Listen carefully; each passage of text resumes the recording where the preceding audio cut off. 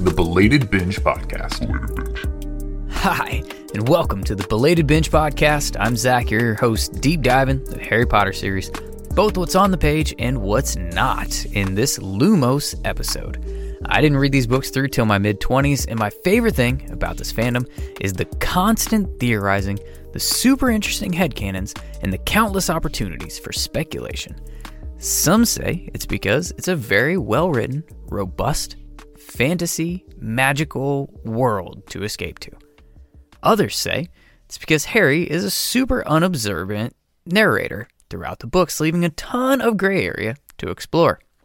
Whatever the reason, that's what this episode is all about. Today, we're focusing on Chapter 15 of Chamber of Secrets, Arogag. If you missed the pod breaking down the events of the chapter, check out the last episode that I posted with special guest Firebird from the Dusty Cauldron podcast. Huge shout out to Firebird. Also, want to shout out our free elf patron, Alex Swetlin. If you're interested in all the cool benefits like episode shout outs, early access, bonus content, and a whole lot more, you can check out the Patreon page, patreon.com/belatedbinge. Lumos. Now let's pull out our wands, light the tips, but we're not blowing smoke. We're here to illuminate.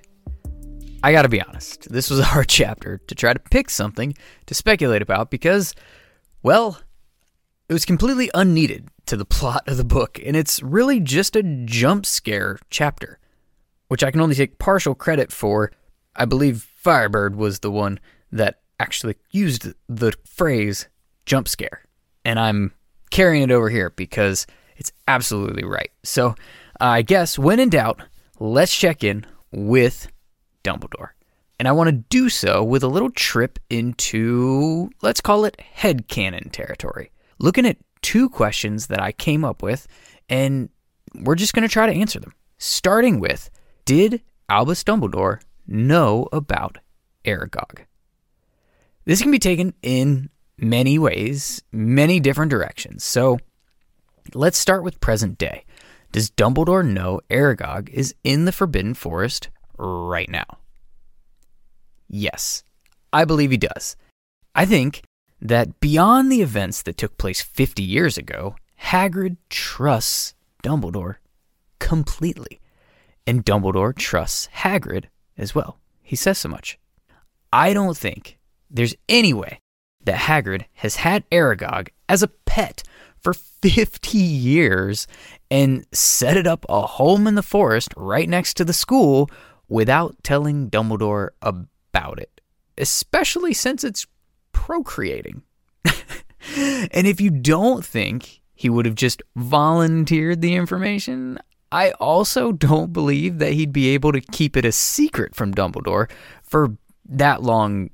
Not even maybe. While I have speculated on this podcast that a lot of the times when Hagrid spilled the beans, particularly to the trio, he was supposed to. Kind of part of Dumbledore's big plan, which you can definitely hear in the past episodes of this very podcast. But I don't think he was supposed to give up Fluffy to a hooded stranger either. So, especially not in a drunken card game, by the way. That's to say, he's not good with secrets, whether he's supposed to be holding on to them or letting them slip. And he certainly wouldn't be with Dumbledore, who he basically owes his life to. Because it seems that Dumbledore's the reason that Hagrid wasn't taken to Azkaban for murder as a child. He only got expelled, and he ended up getting a job at the very school he allegedly set a monster loose to attack a Muggle-born student that died. I mean, somebody at least had to have Hagrid's back. Somebody with a lot of power, and I'd say that it's Dumbledore. And I'd say that Hagrid isn't someone that's going to repay that by keeping a secret that the very monster he was accused of setting loose is still hanging out in the woods right next to the school. And did I mention procreating? No, I think Dumbledore is fully aware about Aragog. I also think Dumbledore probably helped make the arrangements. He knew Hagrid wasn't guilty. He knew the spider didn't attack Myrtle. He couldn't stop Hagrid from being punished, but he does seem to have lessened the punishment as much as possible. And I think he would have just kept helping Hagrid. First, by finding a safe area of the Forbidden Forest that Hagrid could take Aragog. He may have even helped Hagrid on finding Aragog a wife. Who knows? Dumbledore would certainly want to know there was more love in the world after all, you know? Now here's the next place that I wanted to take this discussion. So the next question. Did Dumbledore know about Aragog 50 years ago? I think he did. And here's where we start to switch course from headcanon to pretty much fan fiction. But here's how I like to think that this whole thing went down. Hagrid is a half-giant. His giantess mother left immediately. His father died when he was a kid. I'm sure this can probably be fact-checked, but I think that it was sometime after Hagrid started at Hogwarts, but before he was expelled that his father died. Hagrid was an outcast, an orphan, one that looked completely different from everyone else, you know, on the count of being way bigger than the other kids. He was likely bullied by the purebloods. He was also likely not accepted by many of the other students, pureblood or not. Dumbledore would have been fully aware of all of this. And this is the exact type of person that Dumbledore gravitates towards. You could almost draw a parallel to Slughorn, who's also at the school during this time. He's currently collecting students for the Slug Club, building connections with young wizards and witches, and he believes that he's setting himself up for some sway and influence that these students are going to be able to have once they leave Hogwarts. He's essentially building a network of power, not for himself to gain or from what we can tell, aside from being about 1 to 2 years away from his monumental Horcrux discussion with Tom Riddle, but it doesn't seem like he's doing his thing for any negative reason at all. He just wants to be aligned with powerful people and have an in with them when they go on to do powerful things, and he uses his position as a professor to build those connections from the ground up. Dumbledore's also a collector of the broken, the outcasts, the misfit toys of the wizarding world, the werewolf, the blood traders, the muggleborns, the expelled magizoologist, the reforming Death Eater, and the half-giant. I think he would have become sort of a mentor to Hagrid before the events of the Basilisk. And through this, he would have known of Hagrid's affinity for magical creatures, his nurturing soul, especially towards beasts that the rest of the wizarding world would run away from, or worse, rather eradicate.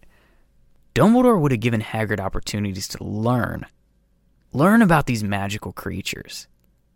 He perhaps, shared some books with him, and maybe even set up an opportunity for Hagrid, an opportunity to meet a kindred spirit, a prospective mentor for Hagrid, and the author of one of those books, Newt Scamander. And I would think that it might be during this meetup that Hagrid would have had the time of his life. He could have gone into Newt's case, interacted with beasts of all kinds. Newt could have brought some of them out of the case to teach Hagrid about each one, perhaps letting some of them just stretch their legs a bit, however many they might have. And whether you think Newt would have done so in secret, or if you think like Firebird did, he wouldn't want to put Hagrid in the position to possibly be expelled over a beast like Newt had been, so maybe it was a mistake. But maybe an egg just simply fell out of his pocket, or out of the case, and maybe Hagrid found it after Newt was gone. But Hagrid, being Hagrid, he'd pick up that egg. He'd want to keep it safe, and he'd want to care for the creature inside, and he would give it a name. Arogag. What do you think? I'd love to hear your thoughts on belatedbinge.com, where you can leave a voicemail, or on social media at belatedbinge. Don't forget to subscribe and leave a review to help other Potterheads find this show. Shout out to producer Jack, who I work like a dog. In the next episode, we'll dive deeper into the foreshadowing, character choices, give away some house points, maybe take some too, as well as what didn't quite make a whole lot of sense in Chapter 15 of Chamber of Secrets, called Arogag. Thanks for listening to the Belated Binge Podcast.